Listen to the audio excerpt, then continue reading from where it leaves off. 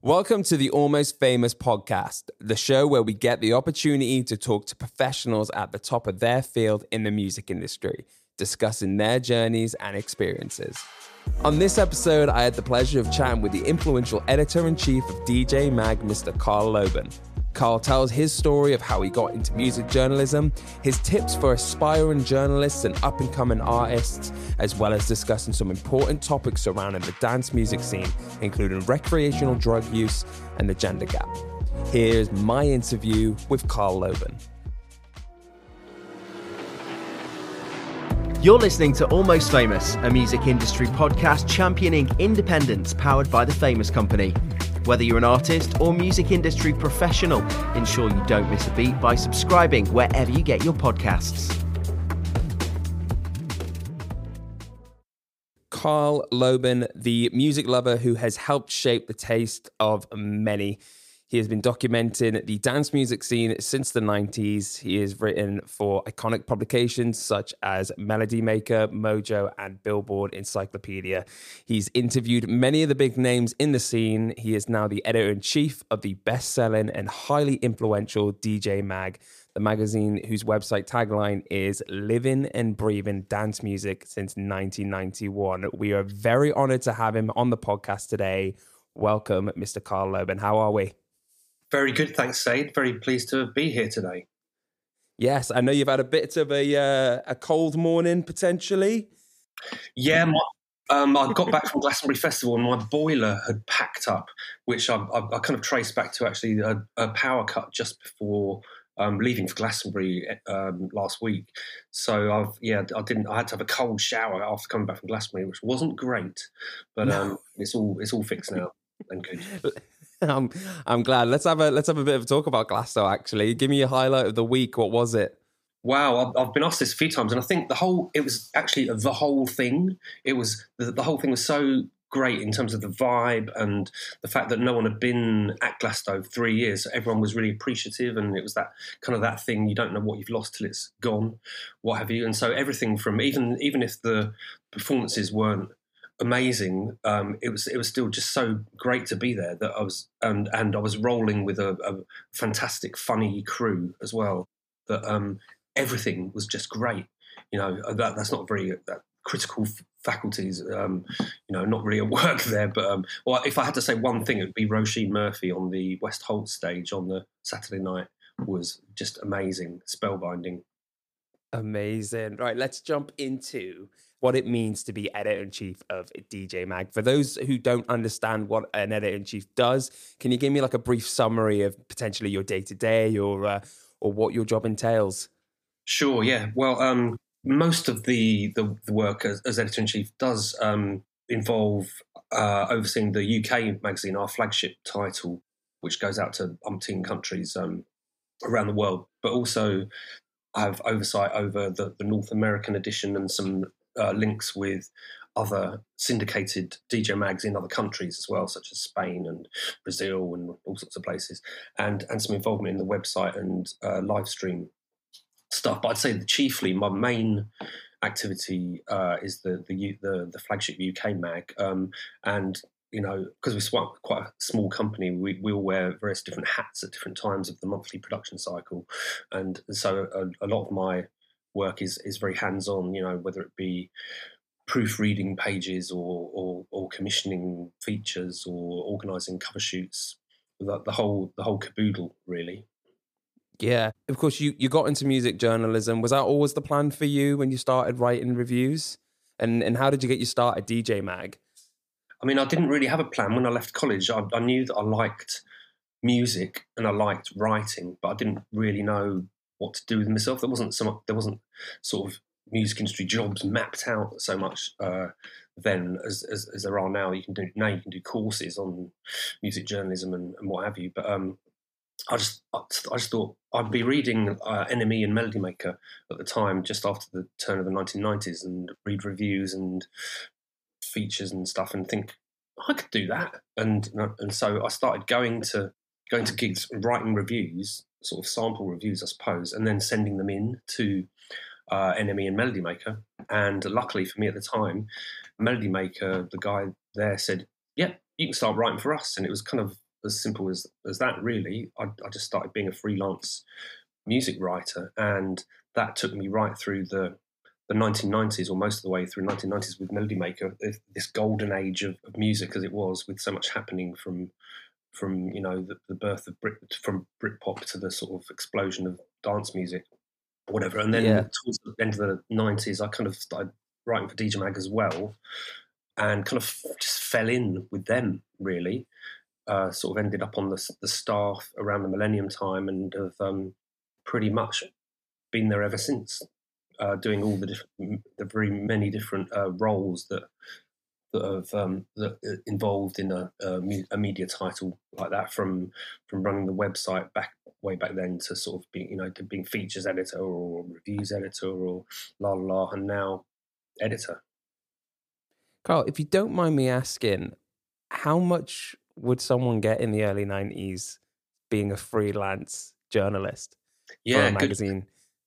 Good question. I think from memory, in the early 90s, if you did what used to get called a down page review, a kind of maybe 250, 300 word review, a live review from, the Camden Falcon of an indie band or something, you'd get 27 quid, which was, it's hard to make a living off, as it is, even more so it is now, but it's hard to make a living off freelance journalism for sure. And I know what people advise these days, myself included, if I'm doing a talk or something, is that people kind of develop a portfolio career, is the sort of jargonistic word for it, where if you're trying to break through into being a music journalist, it's hard to earn enough to pay your rent even, per month. So maybe you also do a bit of working the door for your friends' music promotion event, or you do a bit of PR, or you do some copywriting, or you do a pub job, or whatever, or various other things in the music world that also are going to pay you, and so in effect you're wearing several different hats at different times of the week or month to help you sustain a career in music. Because as we know, it's hard. It's only the top X very small percentage of people who make a handsome living out of music, and a lot of other music lovers are kind of struggling almost on the breadline a lot of the time. Yeah. At this stage in your career, do you ever feel nervous about an interview? Like, what would you do to prepare? And do you feel like much has changed since when you first started? The whole industry's got more professional, definitely, I'd say. I think, I do still get nervous, but preparing actually helps reduce those nerves, because if you feel like you have done your research, and perhaps you've mapped out a list of questions, and you're trying to structure the interview in a certain way, then perhaps you're less wary. Because I've done things where I've just sort of busked it and been woefully ill prepared, and that just kind of makes for a worse interview, really. You think, oh, why didn't I ask such and such? And if you've kind of thought about it in advance and sketched out a few key questions, then you can always be referring back to those questions. But yeah, do your research in advance and write your questions is my tip, because otherwise the artist or whoever it is could just ramble on, and you don't have the confidence to interject at a certain point to take them in a new direction.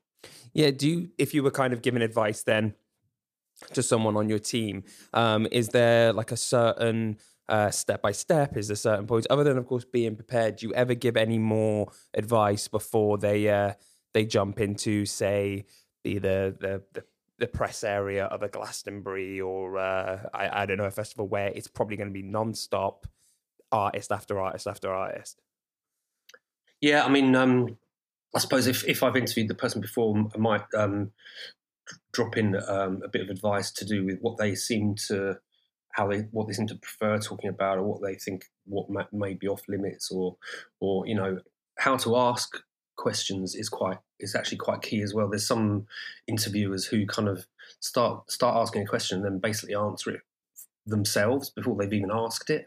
So it could even be that you do actually yourself know the answer to such and such a question, kind of ballpark. in that ballpark. But you want the interviewee to say it so that they are then quoted in the subsequent piece. So I might say to you, Zaid, how did you get started in this podcast business?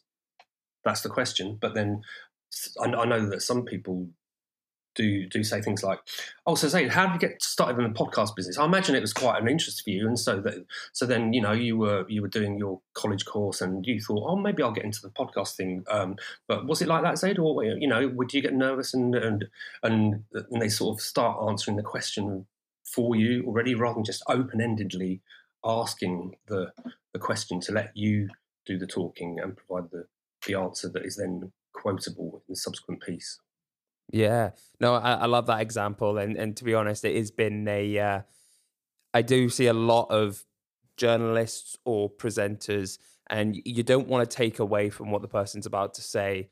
Sometimes you do have to feed that information to them. I don't know. It might be someone who might be quite tired or nervous themselves about being interviewed, but there is definitely a way. Now, I imagine you've interviewed some of the biggest names in dance music. You've probably, like you said, you have been a little bit nervous before. I'm curious to know if you've had any interviews go wrong. Please don't say this one, Carl. But yeah, have you had any interviews go wrong for you? And is there any that you can think of off the top of your head? I mean, there's been instances where, it hasn't recorded properly, which has been, unfortunate. I recall one with Moby I did this hour-long interview and then it didn't bloody come out on my dictaphone. So I had to sort of go back sheepishly and say, "Oh, can we actually do it again?" And one time with Noel Gallagher, I was tasked with doing a bit of a kind of Dennis Pennis, going up to people at an awards show and asking them a silly or provocative question. And with Noel Gallagher, I sort of went up to him and said, "Oh, can I talk to you? I'm from Melody Maker. Can I talk to you?" And he just said, "Melody Maker's rubbish," and sort of stormed off. Which I think that was just him. That was just him being Noel really at the time, and he did sort of apologise later and was friendly, but that was when the Melody Maker editor he said, "What was your quote from Noel?" And it was like, "Oh, it's Melody Maker's rubbish." Most of the time, no. I mean, most artists or music people are happy to usually talk about their work, and if you're interested and into what they're doing, then hopefully they're forthcoming about explaining more detail about it. Yeah, I'll turn that question on its head. Actually, is there any piece of work that you're most proud of? Well, I mean, I suppose I like it when I'm inspired by the person I'm interviewing, and there's been numerous, a whole number of people, I suppose, over the years. Off the top of my head, I'm thinking of Laurent Garnier. I'm thinking of Carl Cox, Goldie, Mixmaster Morris, Fatboy Slim, Nastia, the techno DJ from Ukraine, who has had a particularly torrid time of it lately for obvious reasons. Who else? I mean, yeah, I should have had a prepared list of people, but anyone who's inspiring, it makes it that little bit more exciting, I suppose, rather than just if you feel like you're just going through the motions a little bit. Yeah, I don't know if you would agree with me here, because I've had the pleasure of interviewing Fatboy Slim myself, and there's something about an artist who is so, of course, his career it speaks for itself. And someone like him, who it was just so easygoing and so natural. Do you find it sometimes that some of the up and coming artists have more of a forced way of answering some of your questions than, say, like a Norman Cook, who has been probably asked these questions a million times in his career, and he's just got such a natural way of answering them? Do you see that with the younger talent? Yeah, I mean, yeah, Norman is a great interviewee. He's really thoughtful in his answers and what have you, and also doesn't it just leaves it up to you to write the piece. What we've found more and more in recent years is the artist's kind of PR or management team, after you've done the interview, will say, "Can we read the piece before it goes to print then?" and you're like, well, the person said what they said on the record, you know. And with some of the older heads like Fatboy and Carl Cox, and they're just like, you're the writers, you're the media or whatever. You just get on with your job. We just get on with ours and leave you to it. The more up and coming people, well, it seems like their management or PR people can be perhaps because they're trying to justify their 15% as well and make a fuss about something. They're like, we must see the thing before it goes to print, or you know, just try and act as if we're now the PR wing of their operation, and everything has to be approved. The cover image has to be approved. The photo, what photos are used, you know, all the quotes and blah, blah, and obviously this becomes a time we try and put the kibosh on this because it becomes a very time consuming process. We have a whole magazine to put out, not just the bit that they're involved with, which especially when several cooks get involved in the stirring of the broth as well. And I think, hang on, we're the ones who are making this bit of media content, and the manager's saying, I like that, but I prefer that cover shot, and the PR saying, I prefer that one, and you know, so it has changed a bit. There's more of an appetite for interference from management and PR teams, I'd say, which isn't always welcome. But you know, sometimes we go with it. Sometimes we're like, well, we have to actually finish this magazine by a certain deadline, so we've just got to get on with it now. Yeah, what would you say maybe is then the most, or like the biggest misconception of being a music journalist? If you're in a room with people and they say, "Oh, what do you do?" I'm a music journalist. What's the first thing that maybe come out their mouth, or something that you've had to just really like tone down in the last couple of decades about what you actually do? I mean, I suppose, yeah, people think it's this totally glamorous life where you go on tour with a band for 2 weeks or something, or you know, you go to, you're forever flying to Ibiza with so and so and hanging out for 4 days, and a lot of the time it's actually not that, or it's never that. In fact, you don't go on tour for 2 weeks. You'll spend some hours and a night perhaps with an artist or whatever. So that people also always say, oh, so who should I be listening to at the moment then? But when you say that you're a music journalist, and my mind just always immediately goes blank when that happens, and it's like, well, we've been sort of highlighting and showcasing all these new artists and what have you every month, and picking out 2 or 3 just even from the last month or whatever becomes, you know, when you put on the spot, becomes sometimes problematic, and also you don't know how clued up in music this person is. Maybe on first meeting, it might be, you might say, oh, yeah, check out Bicep, they're really good, but they're not exactly new and unheard of and what have you. So yeah, I suppose people think it's really glamorous when sometimes my job is not so glamorous. You know, it's always managerial, organisational, increasingly, and less writing even.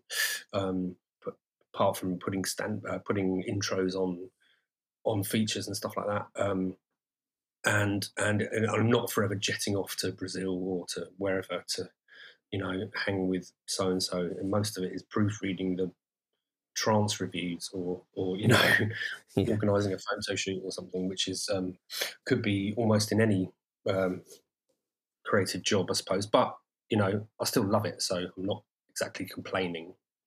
Yeah, definitely not. I think a lot of the time people have watched. You must have seen it yourself, the film Almost Famous. Yeah, and they basically think it's that. And if you're listening, and if you haven't seen Almost Famous, please don't stop this podcast. Listen to the end and then go watch it. But you do have to go. You have to go watch it. As a music journalist, some of the areas of your job, I assume a lot of people think it's shrouded in mystery, and they would like to know, if they're an artist as well, how can they promote their own music. So if you're an artist right now, then what's the best way you would say to land an article on their latest release? What's the advice you would give? I mean, if you're a new artist and it is your more or less first release or what have you, it can be appropriate to employ the services of a public relations person, a PR, because they invariably have a really strong mailing list or database, which they'll mail out your music to all these journalists and radio people and what have you, and hopefully follow up and maybe get you some coverage in that way. But sometimes it can be quite expensive to employ a PR. So what does work for us sometimes is literally the artist is fresh out of their bedroom. They've got their first release coming on their own label. They might just look up one of our emails and send it to us. And if it's caught us at the right moment, we might just give it a quick listen and think, wow, this has got something, and then do a write-up off our own back. I mean, some music journalists are inherently lazy, and so being served music by a PR is kind of a smoother, easier way sometimes of getting something sorted out in terms of coverage, a piece. But sometimes just mailing direct and telling your story, putting a few basic facts in the thing, not making the email too long or whatever, not your life story, but a succinct summary of what you're all about and what your music is doing directly to some music journals can work when you're initially starting up. Also, it might just get ignored as well, so don't be dispirited, just carry on and do the same thing for the next release. Yeah, and I know, of course, there's a huge debate now over print versus digital, and DJ Mag, you've held your own, you're on the shelf still. Clearly it's working, because we have seen certain organizations kind of take a hit and feel like, no, we don't need to be there anymore. Do you think a write-up in a magazine such as DJ Mag can affect an artist's career in a way it used to? Or do you think that there's so many more people now finding it online, and it's basically just a nice little bit to their collection? I'm in a magazine. Do you know what I mean? Sure, I know what you mean. I mean, I'm not. I think more perhaps more so the latter thing, because I'm not thinking that it's the number one thing you can do is get a mention in DJ Magazine. It's like being covered in DJ Mag becomes part of an artist's kind of, I suppose, personal PR press kit, what have you, and there might be a review in DJ Mag, also Pitchfork or RA or whatever it is. But I think with the actual printed magazine as well, in the around about the millennium time, 20 years ago, there was about 6 dance music magazines in print. Now we're the only one left. So I suppose with our print mag as well, a bit like pressing something to vinyl, because we're in print, there is almost that extra layer of authenticity, or it's gone through an extra layer of checks and what have you. It's not just somebody copied and pasted something on a blog or whatever. We're a professional operation. We do our mag every month, and it's got, how many pages has this one got? 156 pages of juicy music journalism, and also advertisers seem to like print as well.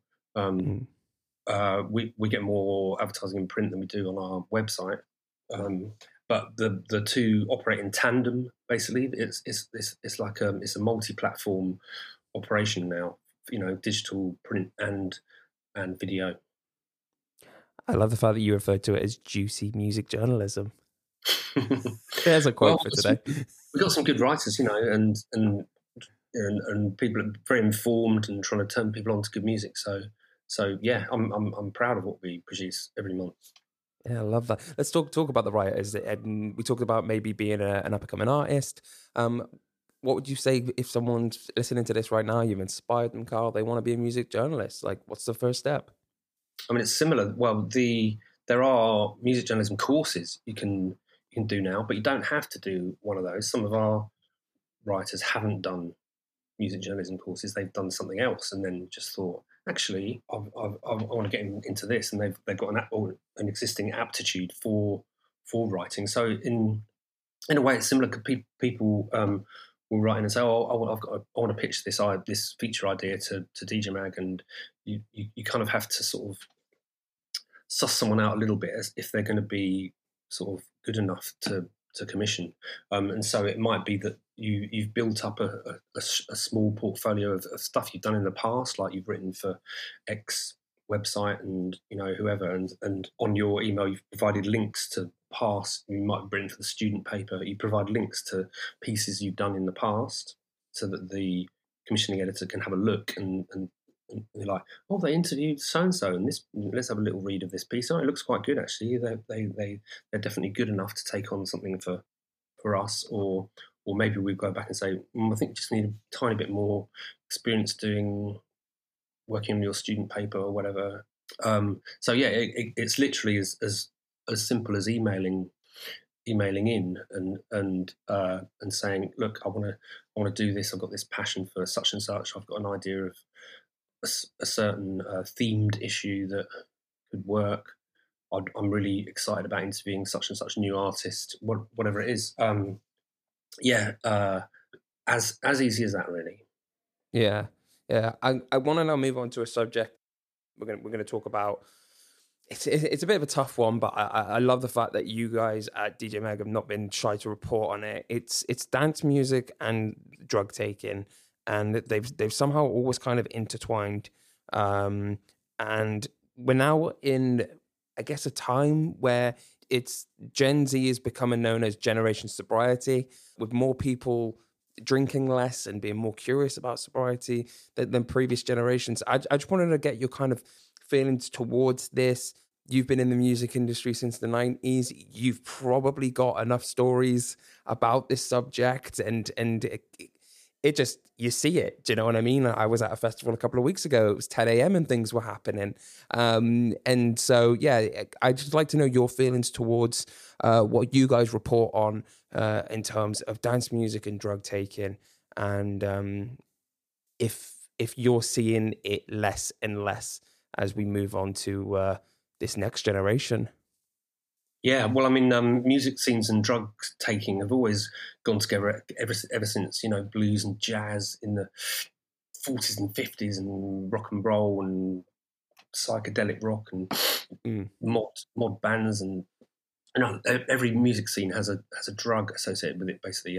But at DJ Mag, we never really, I suppose for the first 20 odd years of the magazine, we didn't really report or focus on drugs at all. It was all about the music. Some other dance mags would put a picture of an ecstasy pill on their cover or whatever, and have whole articles about drugs and so on. I suppose our position was always either it's about it's the music, or reporting on things that involve kind of harm minimization, which is kind of accepting the fact that young people some young people are going to take drugs no matter what the authorities say to them. And so the subsequent implication is that you provide information so that someone can do it safely and not die, basically, or get ill. So we have in recent times done some bits of reporting on issues to do with, for instance, pill testing at festivals or a few other things, but we mainly are about the music. Obviously there's a significant section of people who do attend dance events who might at some point take recreational drugs. We accept this. We don't preach anything about it either way, and it does seem like this new generation is less. If you're giving a broad generalisation, there's possibly less of a percentage of this new generation who do sort of get pissed at the weekend or take loads of drugs at the weekend. It seems like this generation is more sober, and more power to them, really. Yeah, I just appreciate the fact that you guys at DJ Mag, you're basically saying here, look, we know our readers aren't stupid. Do you know what I mean? If we see this stuff happening, they see that stuff happening. And I think it's parts of the industry like you guys who can just shine a light on, if you're gonna do it, try and do it safely. And I've had to have off the record talks with people who work first aid at festivals and people who work security at festivals. Again, they're not stupid. But I think drilling in the fact that it can be done safely is something I commend you guys for. So I want to say thank you for that. My next question is more about, and it's only because, again, I'm going to refer back to an older episode of ours as well, which I've done before. Female DJs and the gender gap and it just seems like there is less representation in dance music that there can be in, say, pop or rap. As someone who has a view on this, as in you a higher view, let's say, what do you think can be done to help kind of bridge that gap? What's the first step that we can take to help our festival lineups and our club lineups become more about female DJs or other, let's say, groups coming in and also getting their chance? Yeah, I mean, well, there has been a lot of work in the last 5 years or so on this issue of equality on lineups and what have you. I think, you know, the boys, the old fashioned boys club of the DJs is breaking down, has broken down, and now there's a hell of a lot more women DJs kind of who have risen to the upper echelons as well. It's not just a handful of people. There's literally hundreds of fantastic women DJs now who make a living from DJing, from the people at the very top, I suppose, like your Peggy Goose and Nina Kravitz and Nervo and Nicole Mudabar, all the kind of people who appear in our alternative top 100 DJs list, which is actually much more has many more female DJs in than our main top 100 DJs list, both of which are all voted for by the public. We have no control over those. We encourage people to vote for women DJs because we want to see much more representation and on lineups as well, working towards a 50-50 split. You know, there's no reason why promoters shouldn't be thinking, well, you know, let's have a really balanced lineup. It's not just all white dudes, you know. Get some balance in there, and then that will be reflected in your crowd as well, much more. And that's what we want. We want an inclusive scene that is representing and involving people of colour, you know, LGBTQ plus people as much as women DJs coming through as well, and it not just being this white boy hegemony, which just isn't very attractive to me. Yeah, I truly get that. And we are seeing it a lot more, and hopefully me and you can have a discussion like this in the future as well and say, look, it's happening more and more, and I think that'd be fantastic. You and Ben Murphy, now for people who don't know, Ben Murphy is the former editor-in-chief of DJ Mag. You had a book last year published, I believe it was last year. It was Renegade Snares, The Resistance and Resilience of Drum and Bass. Now, can you tell me the creative process behind putting this book together? And I'd love to get your opinion on the importance of this book and what it means to you. Sure. Well, we actually had the idea a few years ago we were sat around thinking, why is there no kind of definitive book about the history of drum and bass written? I wonder who'd write that. Actually, who's in a better position to write it than us? Oh, maybe we should do it. And then we set about. Initially we did one of those kind of crowdfunding things through this publisher called Unbound, but we found we both weren't very good at pushing ourselves, saying, "Oh, come and purchase this in advance," and pushing it. So we went in the end down a more traditional publishing route. I actually had a kind of mind block about getting really stuck into it until the pandemic happened, and I wasn't any more going up and down from Brighton, my hometown, to London all the time to work in the DJ Mag office and having all that frustrating time on the train where you can't really work or whatever, and you're just crushed in with commuters. Suddenly had this headspace, and so got really stuck into. We were working remotely, got stuck into the book in at the start of the pandemic, basically from April 2020 onwards, and we basically cracked on and did it by the end of the year, by the end of 2020, and yeah, it came out in September 21 through Jawbone Press. It's been really well received. Really happy with how it's been received. It can be quite small p political, the drum bass scene, and no one's come after us with pitchforks to say where was the bit about us, or why have you given so much coverage to so and so and not me, or whatever. And so yeah, I can't. It's not for me to say how important the book is, but I think it's perhaps some sort of extra authentication for the scene, which back in the 90s was kind of considered down on the margins, on the outskirts. It was a renegade sound, It's become more accepted as just part of the rainbow spectrum of UK music, and something that was born out of London, out of Hackney, where I used to live, which was kind of why, because I was so into it in the 90s. That's where my initial interest and passion for it came. And back in those days, in the mid and late 90s, I interviewed all the drum bass people who, when they first started, kind of thing, your Lemon D and Dillingers and Bookham, and got everyone really. And so being able to go back, look at some of those interviews, re-interview some people for the book as well, and basically sort of try and tell the story of its genesis and development over the course of the 90s and beyond was a great thing to have the headspace to be able to do suddenly. Yeah, I feel like me and you were giving people a list of things to do after this interview. So first of all, let's watch Almost Famous, and second of all, let's get a copy of that book. So yeah, definitely. Is there any new projects from yourself coming up that you can let us know about, or any projects from DJ Mag that we should be looking out for in the future? I mean, at the moment we've started work on our August mag, and also we do an Ibiza supplement.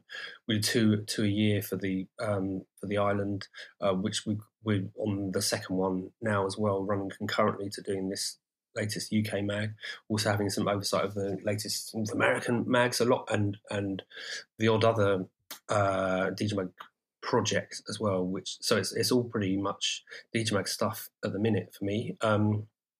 Looking at launching my own record label at some point very soon as well, just for the hell of it, and also continuing to DJ and go out to events such as Glastonbury, which I've only just recovered from, really.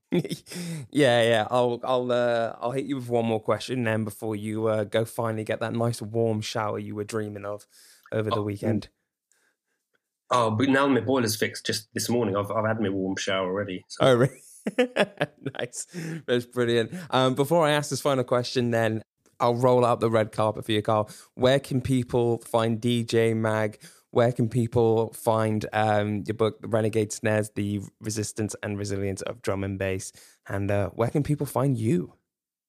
Gosh, people find DJ Mag in shops such as WH Smith's at airports and what have you. You can subscribe. If you go to djmag.com, there's the shop there with the so you can have it delivered through your door every month.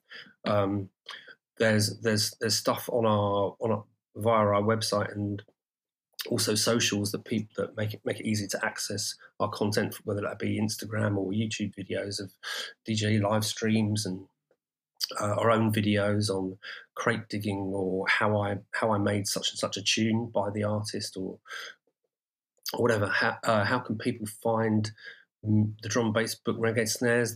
It's on kind of Amazon and Waterstones and those sort of sites, or even in some Waterstones books and other outlets. And people can find me. Shall I give my email address? I don't know if I should. via the traditional DJ Mag channels quite easily. I'm very easy to find, all on social media as well, obviously. What am I? Just Carl Loban on Twitter, Carl Loban 3000 on Insta. I think I'm Carl.Loban on Facebook. So when I set all these up, I had no inclination to make them all coherent with each other. But yeah, I'm easy to find. So if you've got something to punt, hit me up. Yeah, definitely. So here's the last question for you then. I want to take you back in time just a little bit to that freelance journalist who was, of course, writing about his favorite artists and those venues, and then throwing them to the magazines. What advice would you give to your younger self, if you could give one piece? One piece? Well, I have more than one interest, I'd say.